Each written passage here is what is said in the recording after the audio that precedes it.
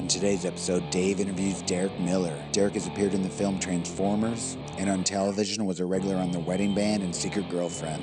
He also appeared in episodes of Scrubs and The Hills. Derek is a seasoned improviser and appears weekly in the opening night musical at IO West in Los Angeles. I'm Ian Foley, and this is ADD Comedy. It's funny you should say that because I was thinking about a Mercedes. I saw a Mercedes yesterday. Uh-huh. And I was thinking, and for the first time in my life, I looked at him and thought, I could sit in that car. I could drive that car. Yeah, I mean, I had such a disdain for it before. I remember I had somebody who had gotten successful in the past and got one, and I kind of turned my nose up at them. And I'm like, I want to call them now and be like, I'm very sorry. Because it's an amazing car, and it's fantastic, and there's a reason why people like them. And I ended up getting an amazing, stupid deal on it through one of the cast members on Wedding Band. And You bought it used? No, I got it brand new. You bought it, but he gave me like this amazing lease deal. Put this out so I can see what time it is. Like less than it was like less than I would have gotten a Prius for. So I'm like, well, why don't I drive the luxury car? So, yeah. Anyway, I understand. Yeah. I understand. I think what happens is you get to a point in your life where you go, I am a good person. And I do good things for people, and all the times that I've sacrificed because I don't want people to think a certain way about me. The people that know me, and Absolutely. the people that don't know Absolutely. me. I've got little barbs from people, in Sure. the bar, and they're like, oh, like, eh. Right? This is my life. This is my life. Yeah. No, I get it. I get it. Because anybody can bitch about anything they want to you. They could go, blue shirt? Really? Short sleeve blue shirt? Really? Yeah, absolutely. You're in LA. And I have a friend who, no matter what you say, she's going to turn it and make it about her. Of course. It's so fucking boring. Yeah. Absolutely. And especially out here. I remember how excited you were when you got that billboard on Sunset.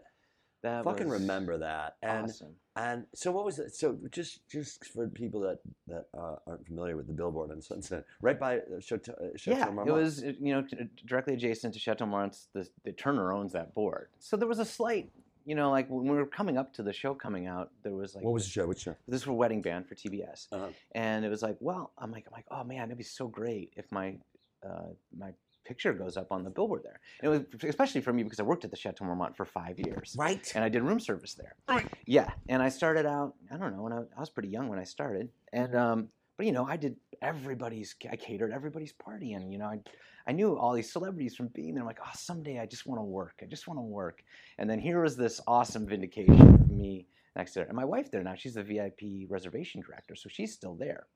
Wait. You said vindication. You didn't mean vindication. No, not vindication. But it was a lovely, just like a confirmation. Of everything. Right. That's like, and right. it all meant something, and Right. Because I think a lot of because I don't see you as because vindication has that word, and I think this is the first time I've ever really been put it together because vindication is vindictive. Yes, absolutely. I was just gonna say, well, and the vindictiveness came in. I went to the holiday party because my wife still works there, and there were some guys who still work there from when I used to, and they're like, oh, aren't you so glad it's there? Isn't that just a big fuck you, to this place? And I go, no, I don't see it that way at all. I see it as like a wonderful, like, I graduated to that, and it was just the next step. But those are the people that sit back and don't see where it is that you are. They see where it is that you were in comparison to where it is that you are. Does that make sense? Mm. They're not seeing you as Derek did this thing. They're seeing you as Derek did this thing, and he really gave a fuck you to his history. You know what I mean? Yeah. Where somebody, and because it's too short, man. Oh, absolutely. Can you imagine? Oh, I know. Just so many people walking around with that vitriol inside of them. It's like, oh, you're walking around with it, man. You have to contain that. Exactly. And not only that, it takes a lot of fucking work. It seems like you really got to keep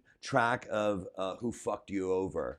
You got that list absolutely. Of who fucked you over. Oh, yeah, that person. And instead of me seeing you and saying, I haven't seen Derek in a really long time, and saying, oh, it's really great to see Derek. Because there's nothing dark in our history, it's all about creativity and things like that. But it's easy to go to look at somebody that I haven't seen in a while and to say, oh no, look, there's my friend. I haven't seen them in a while. Why don't I like them? You know what I mean? Like people do that. What do they have on me, or what do I have on them, or what happened between? Because your fucking past is your past. It's Absolutely. past. That's why it's called past. Yeah. Because it passed. Absolutely. I mean, I had a huge reset button too in LA, where when I went on the cruise ships with Second City. I don't know if you knew this, but when I left, I was done with LA. This was 6 years ago. Okay. And I sold my car. I got rid of everything. And it's like these stories keep coming up over and over again when people are throwing in the towel or when they're done with everything, right? You hear them over and over again. But I was really done. I was going to go back to Chicago. I had talked to my parents about moving back in for a little bit. This is prior to you getting married. Yeah. Right. Yeah, because I ended up meeting my wife on the ships too. Right. So that was the huge change. I blame everything on her. Right. I met her first week on the ships. Because, I mean, I've been through these relationships where girls, eventually your allure and your charm wear off if you're not making, But it's not about them. It's about you. Absolutely. You know, it's not what they're like. And I understand what you're saying. Like you could look at them and going, "Oh, why would they care for me?" But really, that's what you're giving off. You're giving off. Why should you care for me? It's that's really brilliant. And I'm at a place in my life where I can go, yeah, I wasn't strong enough, and I see it in my friends who aren't strong enough to contend with women who are more successful or women who are doing more things. You weren't strong enough. I'm not understanding what that means. I wasn't strong enough to do what? I wasn't strong enough in terms of just dealing with them and being okay with where I was in my life. Yes, absolutely. Right? Like, so even though I said I was fine with it, I was trying as hard as I could to be a better actor, make more money, or whatever I was doing. Mm-hmm. There was still something that was inadequate, right? Probably. Well, okay. Great. I'm listening to you. I mean, I don't know 100%. I mean, I'd like to blame them unequivocally. Ex-girlfriends, who pained me so much that all this. You like to, or you can? I can. You can? I can to some degree, but I also know I'm culpable. Aren't you culpable of it all? Yes. But here, this is going back to my point of me leaving and coming back. This reset button. Mm-hmm. When I came back off the ships, I had a new lease on LA. I came back for one reason only: to find a place for this beautiful woman that I met from England, who I was bringing here, and I was here to try just to work one more time. You were here to work. Yes, I wasn't in LA for any other reason. See what I did? Yeah. I made a subtraction. I subtracted the word try. Yeah. And that's what happened. Was you let go of the try and you did the work. You know what I mean? Yeah.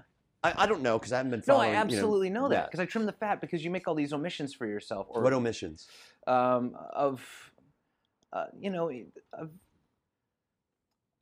You give up a lot, to be an actor, and you think that there's nothing else, so you omit all these other pieces of your life. Mm-hmm. It's like, well, I can't do that because I'm trying this right now, and no, you can be a full person, and you can have all these things, and you can go to a dude ranch, and like the world's not this myopic; it's huge, and you know that. I know, and that's the big thing about you is because you're traveling and you're meeting so many different people, mm-hmm. and so many people get this like I said, this myopic view. But you also said it because you said when you said you give up stuff in order to be an actor. That is what you said, right? Right. I don't think we give up anything.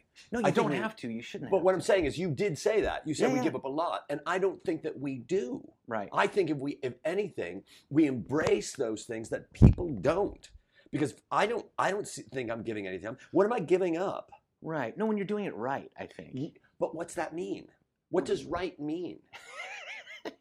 You know what I mean? I'm digging. I'm picking at you, but I'm not. I say when you're doing it purely, not right. When you're doing it, when you're just doing it and you're not putting rules or stipulations on it, that's what I mean. The right way is. But don't you think that you have to? I love this conversation. I do Don't too. you think that you have to go through the period of shedding those things, of saying, you know what, I don't need to have the expectations.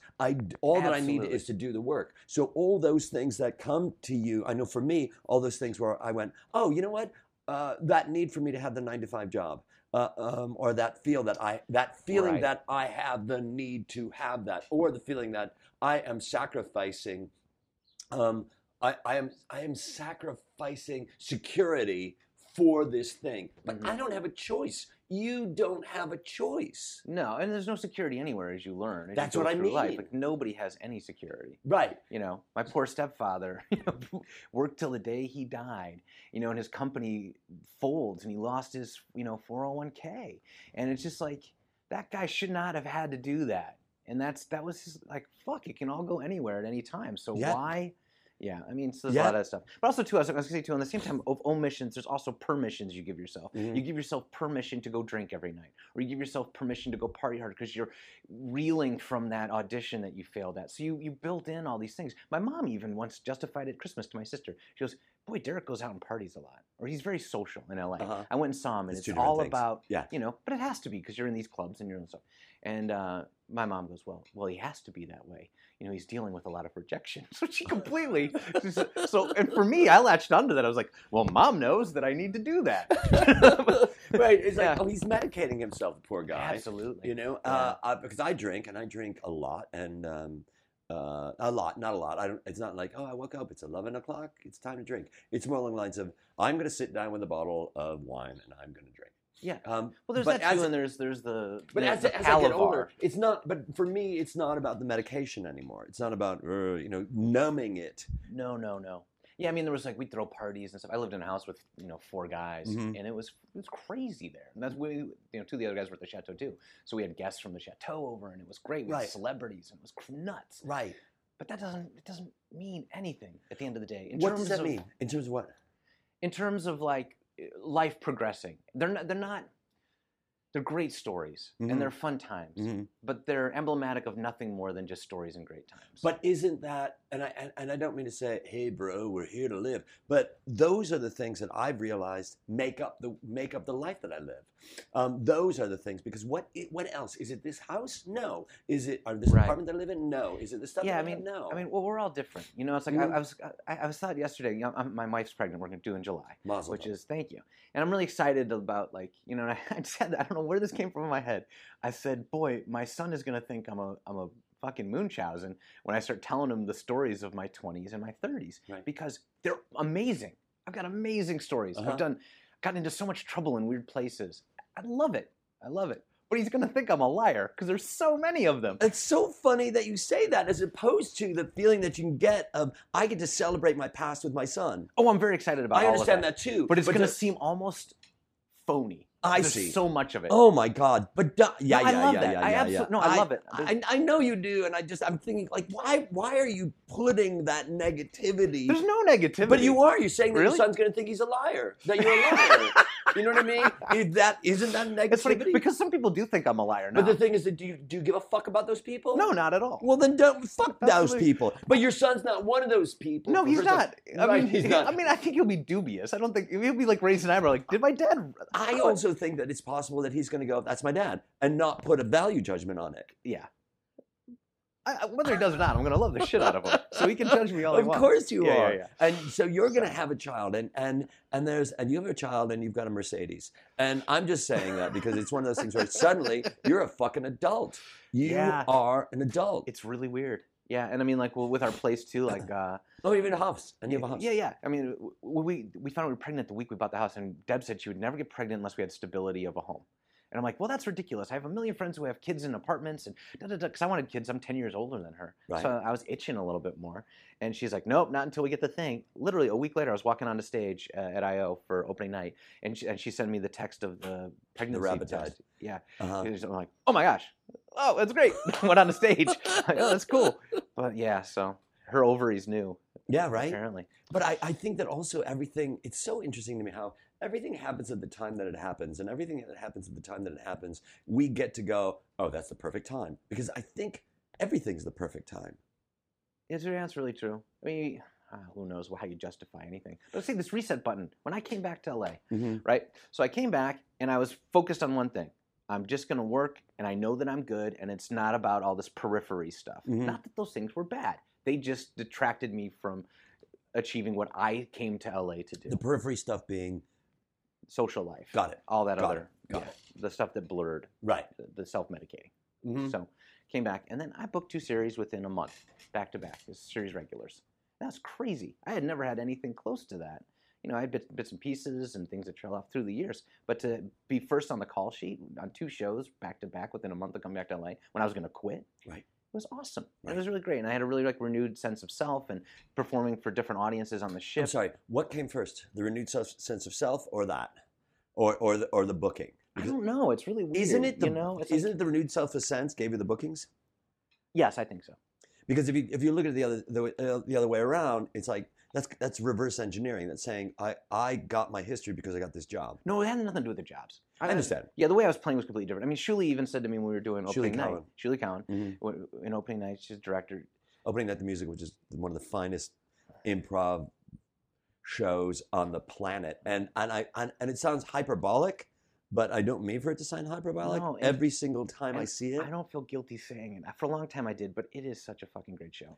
But we work at it. You know, I understand. It doesn't matter how you got there. Yeah. You know, yeah, you work at it, but at the same time, it is a great show, Yeah. and it's up there with TJ and Dave, and it's up there with any of the Dazariski shows. Oh, It's up there with those shows that you look at and you go, how does that? Or the shows, and it's very similar to the shows that Improv Theater does, where they do narrative stuff. They do. Yeah, they do improvised. What do they do? Improvised. What's his name? Rod Serling. Oh yeah. Twilight Zone. They yeah. do improvised Twilight Zone. They do improvised Jane Tennessee Austen. Williams, They do don't incident. Yeah, but they also do improvised Stephen Sondheim. Yeah. Like what the fuck yeah, are you yeah. talking about? So it's up there Yeah. with that. So getting back, you said Shuli said.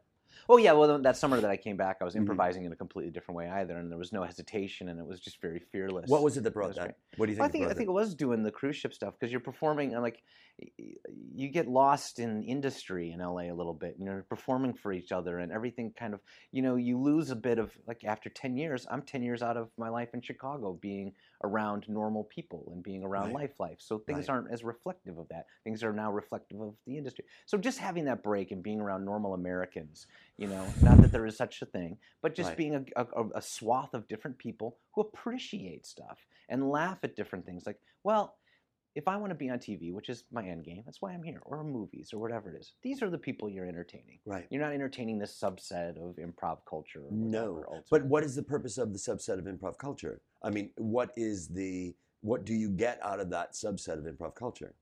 in terms of performing? In terms of your evolution. Well, I love it. You know, like if I could be the historian of improv, I would fucking love that. You know, Mhm. one of my big jobs out of college was interning at Second City. It's when I Where first did you go to met college? I went to Indiana. Mhm. Wow, you went to Indiana. Yeah. Which is just a bastion of awesome people I know, coming it's like from there. Laura and Mick and Right. Yeah. Joe Bill and Mark Sutton and yeah. Faith Soloway, and I don't know if Jill went to Yeah. there. You know, I'd heard about these groups that they had too, but none of them had legs. So I started a group there with Jill Benjamin. Right. You know, and then they're having the 20th anniversary next week. What's the name of the group? It's Full Frontal Comedy. Uh-huh. So that's great. I mean, that's a Right. nice little legacy Right. from that university. But from college, when I went to do Second City to intern, there wasn't a position. I wrote them a letter and I said, I'd like to be your summer intern. Wrote this big long thing. And they're like, sure, because there wasn't one. Right. So, and everything was a mess. Right. All the filing Did we cabinets. talk? Did I know you then? You did because you let me sit in a workshop that you were teaching to the touring company. That's when I first met you. Great. Yeah. Oh, I had come from LA to. Yes, you had I come remember back. that. Yeah. And I told you I still have the notes from that. Yeah. That was very. Yeah. That was a very important day for me. Oh, good. So yeah, and the cool thing about that was I got to read all the old scripts. I had to Right. put them in order and put them in binders. None of them were punched.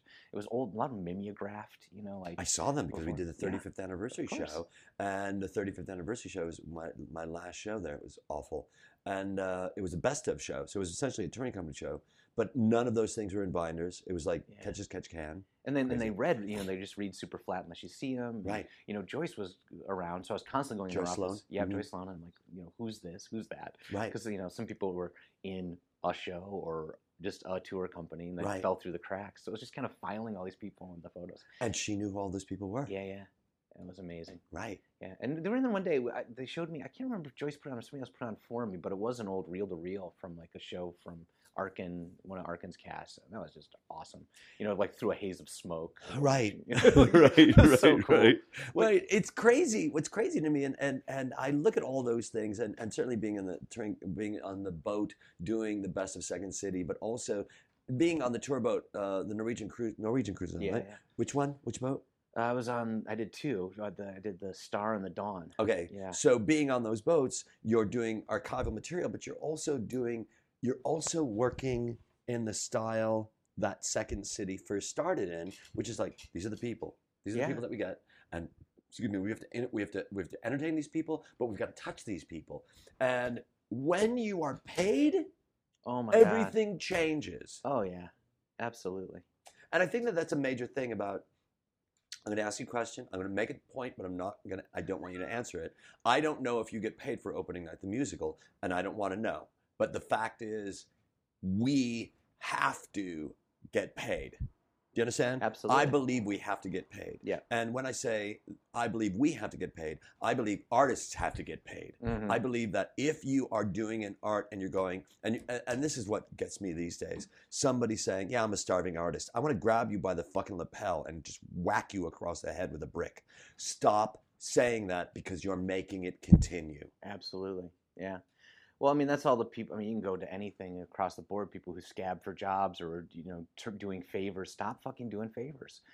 Put some worth on what you're doing. But there will always be those people. There will always be those people. And that's why we're going to suffer. I mean, we're on the precipice of a huge change for actors, with the internet and, everything being divided as it is. And, quotes are out the window and all this stuff's happening. To make a living wage as a television actor, it's just decreasing. There's more jobs, but there's way less money. Right. And it's people willing to do it, and people, so. And it's also the business structure has created it so that we are fighting against each other. Right. More so than we ever have before. And you'd think we would have learned something through all this time that now with all these changes, let's have more stock and value because we've got so bonered in the past. Yes, we have. Why do we not? No, it's nothing's changed. I love that we got bonered in the past. I haven't heard that. Like the idea that we got bonered in the past. You grew up in Chicago? I did, yeah. What part? Kind of split time between South Burbs, and my dad's Evanston, Wilmette. When I went to high school, home in Flossmoor. Oh, you went to HF. Yeah, I went to HF. Because that's Al Samuels. What's that? Al Samuels. Yeah, right. Well, I have all my friends, Barry Meyerson, have done that too. But and I was part of the the Chicago Federation of Temple Youth, so I made out with girls on the South Side and like Chicago area, Jewish girls. So because the phrase "bonered," bonered is such a I don't know that it is, but it sounds like a Chicago phrase. It does. It's from our youth. Or it's sort of the same thing where it's like, what a jag bag. It's like jag bag. Bring that back. I am bringing it back. I'm bringing jag bag back. Take that today. And growing up in Chicago too, the idea of like how much art there was in Chicago. And my dad was union. My dad's union. My mom was union. My grandfather was union. My grandmother was union. My uncle was union. My great uncle was union. They're all fucking union. My grandfather was union. They're union. And so when I look at pay scale and I go, because they are going to boner us if they can. And that's what that's their job. It's so funny. You talk to anybody who's any other union. I've all union people in my family too, and they're like, "Well, your union takes care of you, right?" You're like, "Ha ha!" Well, not in the way yours union does. Well, but I do have to say that. Did you hear about that woman that was? They were doing a show in South Carolina or something, and they got a bed on a train track. Did you read about this woman? Oh yeah. And she was killed. Yeah. You know why? It's not union. Right. It's non-fucking union. Yeah. And I don't remember what big B star was there, but that motherfucker should have known better. Oh yeah. If I don't know how many times you've been on a set. I've done commercials, and we did a commercial out in the desert, and suddenly we're doing a Mercedes commercial of all things. We're doing a Mercedes commercial, and boy, Mercedes have come up a lot lately. I was doing a Mercedes commercial, and this guy in a suit, a sport jacket, and a tie says, "Hey, what's happening?" I'm like, "Fine, what's going on?" I thought he worked for the client, and he hands me his card, and he's from SAG. Yeah. And he goes, "How's your trailer? Are you getting water? Did you get a break?" Yeah, I mean that's true. The reps are pretty great. It popped up a bunch through the years. It's I'm sorry. They're not perfect. Nobody's fucking perfect. No system is perfect. But anybody that's bitching about the union, I want to go, "Hey, what'd you do on Saturday?" And they went, "Well, yeah, we went out with the family." It's like, okay, Saturday. Did you like your Sunday day too? Thank the motherfucking unions. Yeah. That's very true. You can slap me around for that. And you know what, too? Like, I'm part of the problem. Do I run for the board? Am I going to all the meetings? I don't need to do that, but I do need to. No, I'm saying, like, there is a way to be more active. There's a way to be more in the know. I mean, a lot of actors. Yeah, I don't. For me, I pay my dues. You want somebody to, I pay my dues, and I talk the union up. Because Derek, I'm not going to run those people are geeks and weirdos, and they can Very fucking true, do it very if they true. want to. But and I know that there are a couple of, Alan Lulu, who's just a great actor and just a union guy, and he's run and he pushes it, and God bless. So he's not the one, but there are other people who are like, yeah, I get it. Thank you for doing that. I don't have it in me. Right. Don't call on me to do it because I don't have any compulsion to do it. Sure. All right, we'll lay off the union. I'm not going to, for me, I also feel like there are things where I go, okay, but you got a pension, right?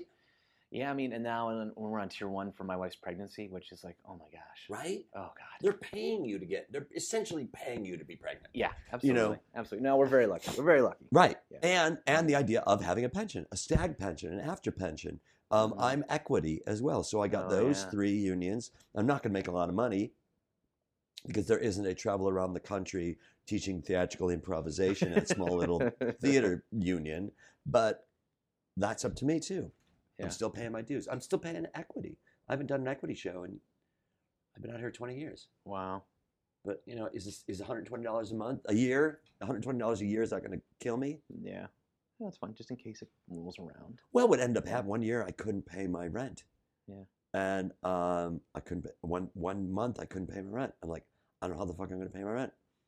And Actors Fund, somebody told me about the Actors Fund. Oh, that's awesome. So I found out about the Actors Fund. They said, okay, come on in. They wrote me a check for my rent. And they said, what other bills do you have? And I told them. And they said, what else do you need? And I said, I don't really need anything else. And they said, here you go. And I said, well, when do I pay you back? And they said, you don't. That's great. Holy moly. Well, there you go. That's my union, man. There you go. You know what I mean? Yeah, That's yeah. my union. It's my union. Yeah. Um, Well, I think there is a duty for us to all take care of each other, I think, and to look after each other because it's a unique thing. And it was something I was thinking about on the way over here. I was just thinking about improv community and all these twists and changes going back through my Chicago days. And maybe I was blind to everything, but to me it was very like idyllic and everybody seemed to really get along. Like I don't know the inner complexities. Like I went and watched so many shows, like, in Chicago. I lived at I.O. Chicago when I was in college. I went almost every night. And I remember, like Heckner's Last Armando and like before he went to SNL, like all these landmark things. And then when I moved out here, also I just wanted to keep the love going. And it seemed like it was there. And then a couple guys started coming in who weren't that. And they, comedy was cool. And like that's a huge prevalent thing now where people acting like it's cool. what do you mean? And it's so, like, I don't know, I was at the Oaks the other day and there's What's the Oaks? Yeah, it's a little place up on Franklin. Uh-huh. And I saw a couple, improv guys I've seen around, wearing their shades inside. Right. One guy's in pajamas, like, or what he thought. I don't know what, but just like they were like badasses. So I'm like, you guys do improv. How did this happen? It's very, I don't know. I love the idea of they're wearing shades inside and pajamas, and it's like, and they're cool. And I'm going, you know what? What's happening? What is happening? What is happening? What is happening? I don't But know. everything, again, it seems like the universe is shattering. And I'm not saying shattering in a bad way.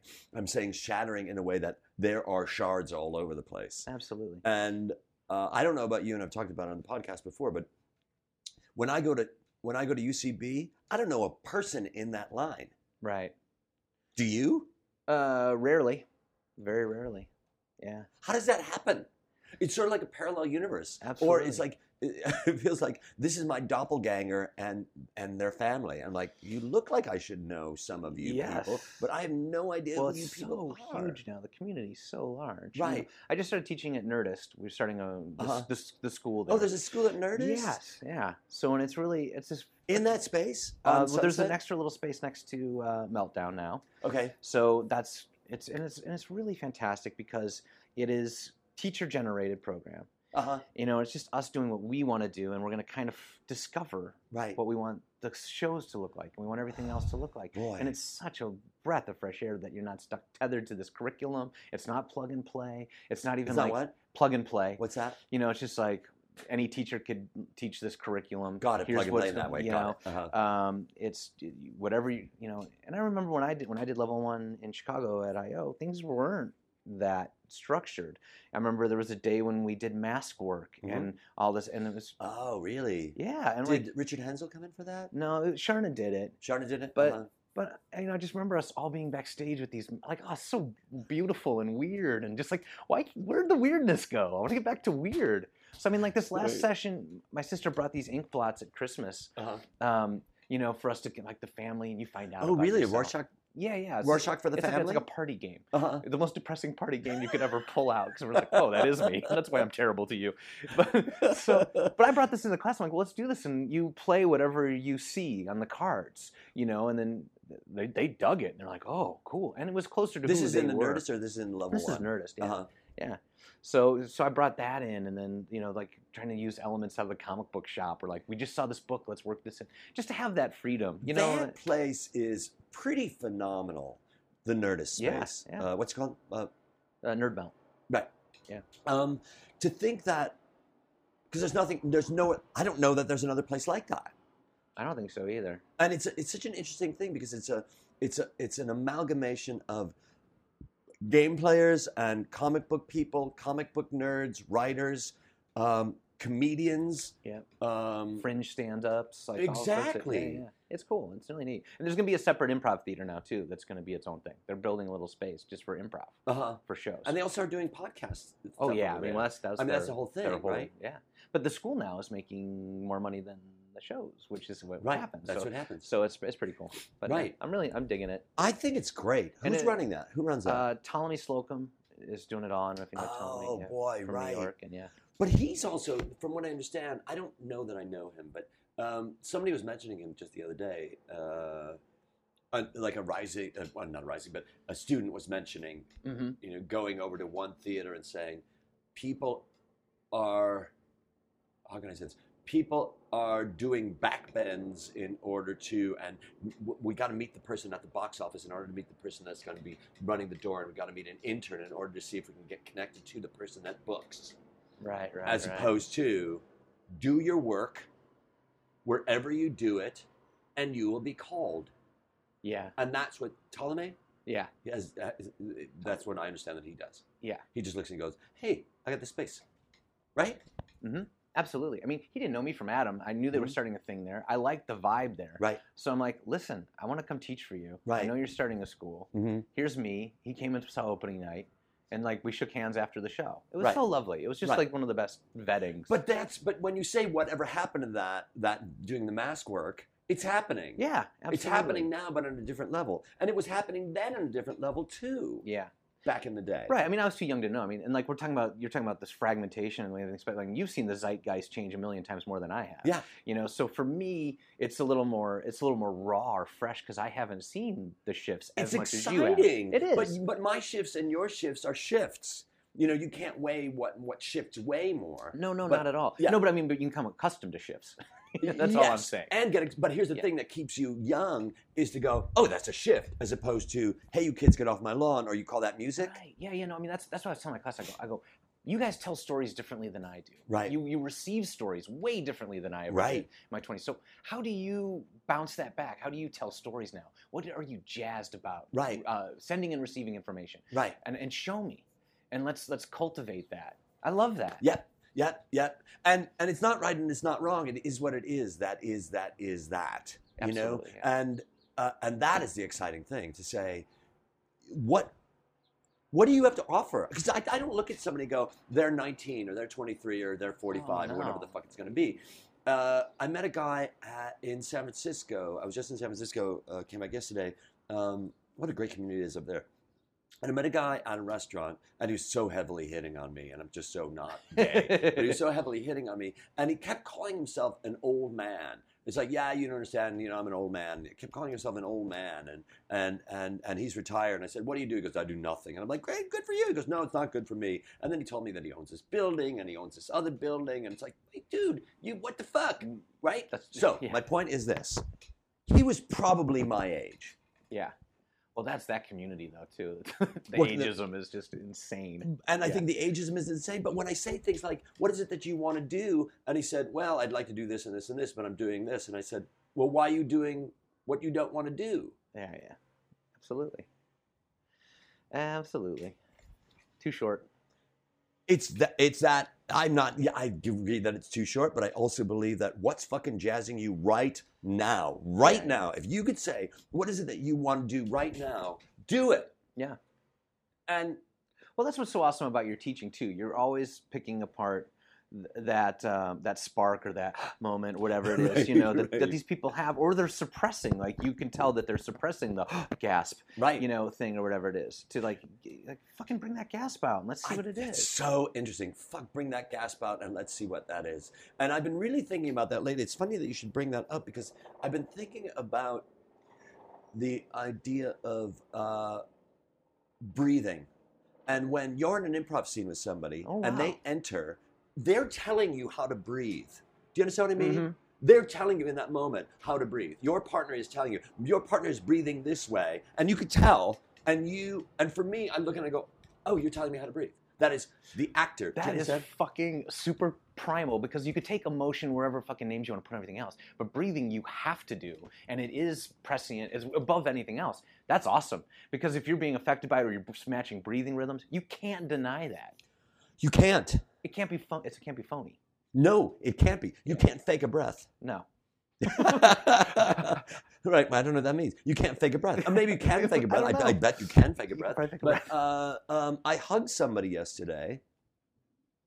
I haven't seen my downstairs neighbor in a while. And I really like her. She's just a great person. She was lovely while I was waiting for you. Really great. She's a lovely person. And I haven't seen her in a few weeks. And nothing romantic going on. She's just a great person. And I hugged her and I felt her breath, and I felt my breath, and I was like, "Oh yeah, she breathes." and if you hadn't seen your wife in a while, or whatever it's going to be, you hug her and you feel her heartbeat. You feel her heartbeat. Mm-hmm. And when you have a child, when you have your son, it's a son. Yeah.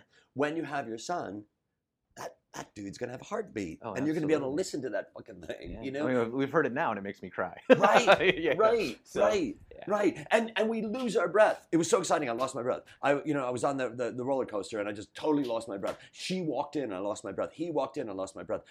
The thing fell off the thing, and I grabbed it just in time, and I lost my breath. It's like, oh my God, don't you want? That's why we do everything. The beat your heart skipped. Right. Right. I think that's why we do everything. Right. To experience that feeling of being alive. And that's why I smoke. Did you smoke? I never have. So when I smoked, I remember the great thing was, for me, what I loved was feeling my lungs. Right. Filling my lungs with smoke. So my lungs went, yeah, here we go. Yeah. But you don't drink in order to fill your kidney or your liver. No. There's a card that I got. I'm going to get the card. I can start here. And there are two cards. This is a card that I really like. There's a good chance I'm going to need one of your kidneys someday. That's lovely. There's a good chance I'm going to need one of your kidneys. Anyway, but where do we tangentially spin off this? This goes back to, I think, pulling good out of people, right? Like in terms of our job as a teacher, right? Yeah, right. Like right. And then hopefully creating improvisers or performers that are self-sufficient in a way, mm-hmm. like they have their own point of view and their own drive, and they're passionate about what they're doing, and then they have a really good sense of self. Right. I think for me, it's all a good sense of self. I think it's a really great sense of self because it isn't. Let's see, who do I know? Shuli Khan. Take Shuli for example. I love her sense of self. There's an energy that she has. Absolutely. And to look at her, she's a phenomenal actor. Yeah. She's a great actor. Really? And that sense of self that you just want to be around, that is just so inspiring. Absolutely. And I use her as an example all the time for female improvisers because Shuli, her strength comes from playing weakness. And, everybody, women so want to hold their ground in scenes and be perceived as being powerful and not the pushover or whatever else. But Shuli will play the pushover characters to such a level that your empathy for them makes you hate whoever's putting them down. so you hate that misogynistic force that's acting on her. It's so lovely the way that she's able to do that. And it's with great confidence that she's able to know that she can pull that off. And so what ends up happening is you come back from this trip in Norwegian Cruise Line, the Dawn or whichever one it was, and you are working for what, 2 months? A month contract, 2 months? I did 4 and then 3. Okay, What? 4 months and then 3. 4 months. Oh my God. Yeah, yeah. And while you're on this boat, you meet this woman. Yeah. And so of course you're going to come back here, because at that moment all cylinders are pounding. You know why you're here. You've connected. Somebody's connected with you on this earth to say you are a good person, just in terms of your love life, and somebody else is connecting with you. Thousands of people are connecting with you on another level, saying you are a good person. You're entertaining me. I love what it is you're doing. You made me laugh. You did that. I didn't expect for you to do that. So it is that idea of, as a teacher, first and foremost, when I teach, this is what I teach. Because somebody says, what's the difference between your class and another class? My class is this. I am going to remind you what it feels like to be here right now, to be present right now, right the fuck now, and that's it. Yeah. And anything else is going to come off of that. So the Rorschach test, that Rorschach, the ink blot thing, absolutely. the ink blot thing, you're showing your students this ink blot thing, and suddenly, immediately they go, I know exactly what that is. And you change their breath. Yeah. In that moment, because they go, oh, that's my dad, or that's the boat, or whatever the fuck it's going to be. Yeah, yeah. And the moment that their breath changes, it's a symbiotic relationship, and it's also we are permeable. Does that make sense? We're permeable. Like the way I'm talking right now, you can't help maybe you can. You can't help but get excited and inspired by it. You moved your body forward. You're doing that because we are here to inspire each other, and it's not about the structure. It's about what's underneath it. When I mean say the structure, I mean is get the who, the what, and the where out at the beginning of the scene. Get the game of the scene out right away, or whatever that's going to be. It's, are you here right now? This is the moment. Yeah, yeah. This is it. Absolutely. This is all we get. Yeah, yeah. And then once you're unencumbered by all that stuff, because I think, and then the other stuff does happen because it reads, and it is, like you said, we're here for each other for that reason. So it becomes magnetic, or more alluring to casting directors or whoever else, if you wanted to put the name on it. I'm not saying that that's the end game. I'm just saying, but there is something to that. Absolutely. Yeah. And the casting directors just happen to be in your orbit. Yeah. They just happen to be in front of you in that moment. I mean, that's why so many guys, like, there are a lot of these guys that got successful when I was younger that were real fuck-off guys. They didn't give a shit. They go in there, and I remember I had a friend who mouthed off to Barry Sonnenfeld in an audition. And he got cast in the thing. Because, whoa, where's this guy coming from? Right. Because he had his own thing going on. So that was kind of alluring to them when people kind of have their own thing. Not that it ever benefited him as a career, because it had nothing to do with his acting, and he couldn't maintain it as well as he thought he could. He does fine. It's great if he is listening to this. But I don't think he was, ready as an actor at that point. But that doesn't matter. But there's something to it when you have your own thing going on, when you're in the moment, when you have whatever your truth is, whatever your thing is. There's something magnetic or alluring to it. Well, what you're doing is you're really, I mean, for me, I feel like, at that moment, your friend was connected to that moment. Yeah. And if he wanted to go, wow, I can't believe that I said that. That he wasn't airdropped into that situation. It wasn't like, and then you're here. It was everything led up to that moment that he was there, right? And what he did in that moment wasn't a karmic Tourette's. Right. It wasn't like, oh, it came out of the now. Yeah. It was born out of who he was then. Yes. Yeah. And what he was going through then. Absolutely. And so when I hear people say things like, oh, I wish I didn't do that, because I don't have regrets. Yeah, I don't either. I don't. Not a one. I mean, a lot of weird, hinky stuff's going on, but I don't care. But that weird, hinky stuff is the thing that your son's going to say, maybe that didn't happen to my dad. You know what I mean? Yeah, yeah. But that weird, hinky stuff is also really cool, hinky stuff. Absolutely. I wouldn't trade that hinky stuff. I wouldn't, like every story that I tell about, what a douchebag I was, or am, or I'm going to be, whatever that's going to be. All right. Yeah, absolutely. All right. I mean, no one thinks they're doing it the wrong way. I don't believe that. I think people do think they're doing it the wrong way. Really? Yeah. Didn't you think that you were doing it the wrong way prior to, like, the moment that you were about to give up LA? Didn't you think that you were doing it the wrong way? Or were you not doing it the right way? I don't know. I mean, I knew my decisions were the right decisions then. Do you know what I mean? Like, so I'm making the right decisions. I think people think they make the right decisions. That's what I'm trying to say. Like, if people thought they were I'm going to make a wrong decision right now, You know what I mean? Right. I think everyone thinks Right. what they're doing is the right thing to do at that Right, moment. Right. So even right. if it's something terrible, it's somehow justified in their head. Absolutely. Yeah. Absolutely. Oh, I Yeah. totally agree with you. Yeah. Like nobody goes in, no character is moving forward thinking that they're wrong. Yeah, that's exactly what I'm saying. Yeah. Yeah. And that's awesome. Like the idea of I am going to do this.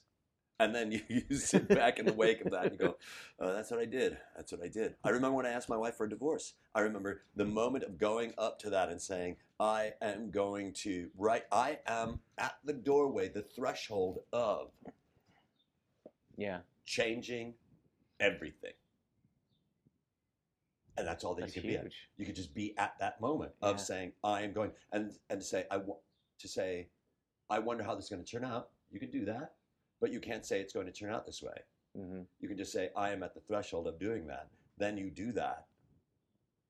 And then you're in the wake of doing that. And what does that wake of doing that feel like? Yeah. I am going to move to LA. I'm going to move away from LA. I'm going to, and for you to say, I'm going to move away from LA, that's just something you said. It's not something you did. Yes. You know what I mean? Like you go, I'm going to do that. Yeah. But you didn't at that moment go, burning down the house. You went, I'm going to do that. But you also opened yourself up towards those other things. Yeah, for sure. Oh, it was so great. It was so awesome. I mean, like, I literally just left with the talent, the duffel bag, and a computer. It was so cool, and it shows you like so many other lessons too. Like, how much do you really need to live with? How much stuff, how much whatever. It's really awesome. I got to tell you, one of the things about that was the lesson for me was I go back to this because it was a major part of my life, getting a divorce, Yeah. where you say, what stuff do I need? Mm-hmm. Because really, there's a lot of this stuff that I have that I don't need. Yeah. I mean, it's like now I'm like, well, maybe I'll frame some small tidbits that are emblematic of other stuff. It's funny when my stepdad passed away a few years ago, and I went back to Chicago. My mom had saved almost everything from our youth, and I think there was 4 bins, these big plastic bins that were just mine. Like, and she's like, down to 1, whatever you want to take. So that's tough to go through all that stuff. Like, well, what's the most important of these things? And I read a really cool thing. Just prior to that, this is, I don't know, germane to nothing other than I just thought this was cool. Somebody had wished that they had saved letters from their parents just to have that handwriting.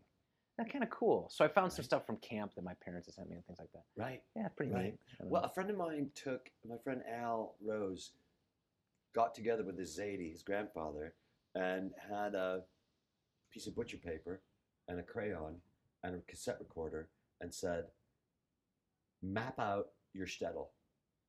What's the shtetl? A shtetl is where he lived in Russia. Oh, really? Map out your shtetl. So it was, a rural shtetl. Wow. And where did people live and what were the roads like? And so he has a couple of things. He's got his grandfather's voice. Yeah. He's got his grandfather's stories.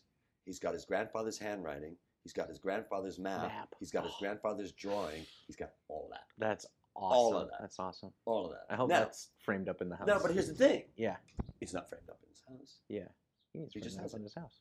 He Yeah. just has There it. you go. He just has it. And then when he goes, someone's going to look at this and go, what the fuck is this shaky writing? Yeah.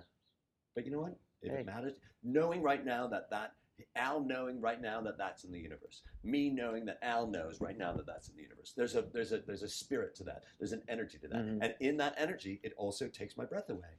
Just to Yeah. go, or as I'm telling that story, there's a calmness about that. His grandpa was Yeah. sitting and writing, and in that calmness comes that breath, that breathing, that heartbeat. I like that. I'm all about the breathing thing now. You got me. It's start really, but it's examining it also more. wherever you're going to go. You're at a restaurant, and you're sitting at a restaurant, and got time. You're sitting at a restaurant, and you're going, "I'm not hungry," and then you see that thing, and you go, Yeah. that gasp, Right. that sacred gasp, right? Yeah. Ooh. When you saw your wife, did you have a sacred gasp? Did you have a? I did. She claims that she saw me before I saw her, but I remember distinctly when I saw her. I don't know. It was kind of funny. It's so stupid. When I left too, like I'm like, oh, I'll never love again. That's one of the stupid things that you say. Like, and you knew it was stupid at the time. I'm like, And no, but I that's really right. just can't Yeah. ever perceive it ever happening again. I'd been burned so many times, and I was just like, I'm done. I can't do it. Never. And then first week on the boat, I met her. And then, 3 months together, and it's very accelerated relationship living because you have no distractions. You're together 24/7. Well, people say that they're on a boat, but they're really on an island. If Yeah, you're really, working yeah. that, it's not a boat; it's an island. Oh, for because sure. you don't get off, and the other people come on and then they leave. But it's not a boat. Yeah. But no, like I said, and it was like we had our honeymoon before we got married because we were in Bermuda, Bahamas, and then to the coast of Mexico. We're like in these beautiful places together, and we're dog sled racing together, and we're kayaking, glacier. We're doing like these amazing things together as a couple before we've even done real life, quote unquote. Right. Or whatever that's supposed to be. It's an amazing. It's having your cake, then eating too. Right. But going back to that gasp though, that moment, I knew. And then people tell you that they know, and I thought I was in these long relationships with girls I lived in. I thought I knew, but no, I realized that I didn't know at all. Because with Deb, there was no question for me. It was just, this is who I'm spending the rest of my life with. And when we got married, it was just like, when we went to because we had it happen fast because she had to become a citizen because she's from the UK. And like that normally would probably scare the shit out of me to have to, like within a year, to have to do that. And the obligation of that. Yeah. You are responsible for somebody leaving their country and their family. Absolutely. You're not responsible for it, but you're a catalyst to that happening. Yeah, and here she is plunked down into my world. There was a thing where like she we bump into my ex-girlfriends, and I never had to do that for her. Like wedding at your ex-girlfriend. Just like live in this world that right. I know thousands and thousands of people. How many people have I taught? Everywhere we go, somebody knew me. Right. And here she is in this world where this is weird. Right. Yeah. Had she lived in the States? No. Jesus Christ. Yeah. It's like a foreign planet. Absolutely. And she's and she came over without a driver's license, so I had to teach her to drive. We had 2 years before she could start driving here, so she was very reliant on me. Isn't that awesome? But you didn't go into it going, Jesus Christ, I got to teach this person how to. No, I couldn't wait for it. Right. Yeah. And I set up the house for her before she got there, and and I had a a pink robe waiting on the door for her when she arrived. And just like that's really exciting and great. But isn't that also says a lot about the gifts that we're giving other people are the gifts that we're giving ourselves. So what you're laying down for her is really what you're laying down for you. Mm-hmm. Oh, absolutely. I mean, my mom's like the giver or whatever, if there's Enneagrammatical types, and I think that's very much the same vein too. Mm-hmm. I cook almost every meal for Deb still. Like I woke up today, and made her breakfast. She's getting ready for work. Like I still want to take care of her, and I don't know. I still want to take care of her. Boy, that's a great sentence. I still want to take care of her. Yeah. I don't know that that'll ever go away. And I hope it doesn't. I don't. Well, the fact that you wake up in the morning and go, "Oh, there's that person." When I was married, in love, I'd lean over, I'd roll over and go, "Oh, what is she doing here still? Yeah. How can she still? Huh? What? Yeah. That doesn't seem. There's got to be. Where's the punked? Right. But you're setting yourself up for this family, and you've got a family already, and it's crazy. Yeah, it's nuts. You go back to the communication and stuff where through our struggles, like the thing about it is just being like super open and warts and all. Like when I met her too, I laid out everything bad about me because I'm like, if you want to take me, I want you to know everything horrible and awful about me. This is the magnitude of me, and here's how much debt I'm in. This is so right off the bat. And I tried that before with other girls. I'm like, listen, this is so you can't hold this against me later, right? Kind of a thing. And she never did, and it's great.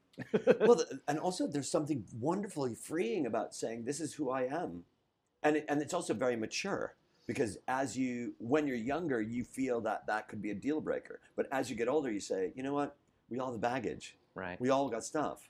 Well, I mean, that too, we're talking about even being a performer in Los Angeles or people wanting to be perceived a certain way, even on the improv stage.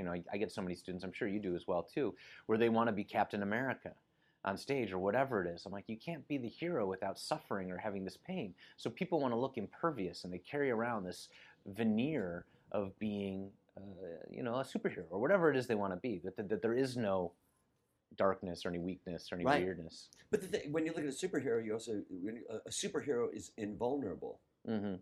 So that means that nothing changes. Yeah. But that way, those same guys, I'll dress them down. I'm like, listen, to get to be Batman, you've got to go to Tibet. You've got to have your family killed. You got to lose your girl. All these terrible things have to happen before you get to be Batman. Well, I talk about Colbert a lot. Mm-hmm. So you look at Colbert and you go, he's essentially Batman. Yeah. In a way. But what people don't remember, maybe don't know, is he had a father and two brothers killed in a plane crash. Wow. Yeah. Right? Yeah. And here's a couple things. Is he going through like, what's the point? Or yeah, you can take a plane, but my dad, no. Yeah. He's saying that happened to me. That happened to me. That's it. Right. Yeah. Yeah. No, I mean, it's, I don't know. There was a lot of training. This is kind of something cool, too. I was just talking about the personality types. And Chris Barnes did this thing, the Comedy Dojo. I don't know if you remember that back in the day. Mm-hmm. And it was really cool in a way. It got a little nuts. But there was a great thing that came out of that where we were playing personality types. And you had to, find yourself within the 6 or 9 or whatever it is. Mm-hmm. And it became really cool in doing that over and over again, just in terms of identifying what everybody's damage is. Like what are the Achilles heels of those different personality types. Interesting. And it became really liberating in a sense of like, starting to learn like, oh, what you're laying on me is just all your bag and like whatever. And just typifying that to such a great level. Right. And you're like, oh, that's what's holding you back. Or seeing people in your family, you're like, well, instead of, well, that happened, still mired in that. Right. It's just like, oh, and then you're just, boom. But once you know yourself in that way, it's really easy. I think that it's the surrendering to say, yes, that's my Achilles heel. Laugh about it, and also know that you want to get rid of that Achilles heel. Stop. Yeah, absolutely. Or you can put the kibosh on it, or that like these feelings keep coming up, and I can I'm like, whoa, I stop myself on this. I'm like, why am I feeling this anxiety? And now I can take a breath and go like, oh, it's that. Right. Instead of like spending a whole day just angsty and whatever else, just like, no, can I deal with it or can I not deal with that? Can I solve that problem, or is it still gonna be a problem? Bless you. Thank you. I think what's really interesting about that, it's the first time I've ever sneezed on a podcast, just want you to know that. I'm so glad 120 something. So, but it's really, yes. It's that idea of also saying the how and the why you are feeling that how you got to that point doesn't matter. What matters is you recognize that you're at that point and going, oh, I'm not going to engage with that. Do you understand what I mean? Oh, yeah, absolutely. Because a lot of people will spend that entire day, the rest of the day, thinking, why is that happening? And how come this is happening? And the how come and the why come don't fucking matter. No, not at all. It's like there was that judo thing, right? It's like you either block the energy or you pull it into your knee or whatever it is to fucking confront it or dodge it. Exactly. And it's like, otherwise you're just like pussy slapping it. Exactly. Like, what's the point? I just thought about pussy slapping on all different kind of levels. I meant like a wussy slap, not a pussy slap. I thought about the vagina, like two vaginas slapping each other, but I also thought about somebody slapping two cats together, or somebody slapping a cat and a vagina together. Yeah. I'm gonna end it there. Let's end it there. Okay, let's end with the pussy slap. Anything like that. Thank you so much, man. Dude, thank you. That's awesome. Thank you for listening to the ADD Comedy Podcast. For Dave Rosowski, I'm Ian Foley. If you'd like to see one of Dave's improv shows or one of my stand-up shows, you can get that information at addcomedy.com. If you want to take a class with Dave, that information is located on his website at davidrozowski.com. You can also follow Dave on Twitter at drozowski. Today's episode was sponsored by Troubadour, a restaurant movie. A new movie by Group Mind Films, portraying an accurate, sometimes funny, and sometimes cringe-inducing glimpse at restaurant life. Troubadour, a restaurant movie. Available to watch in its entirety online for only $5 at groupmindfilms.com.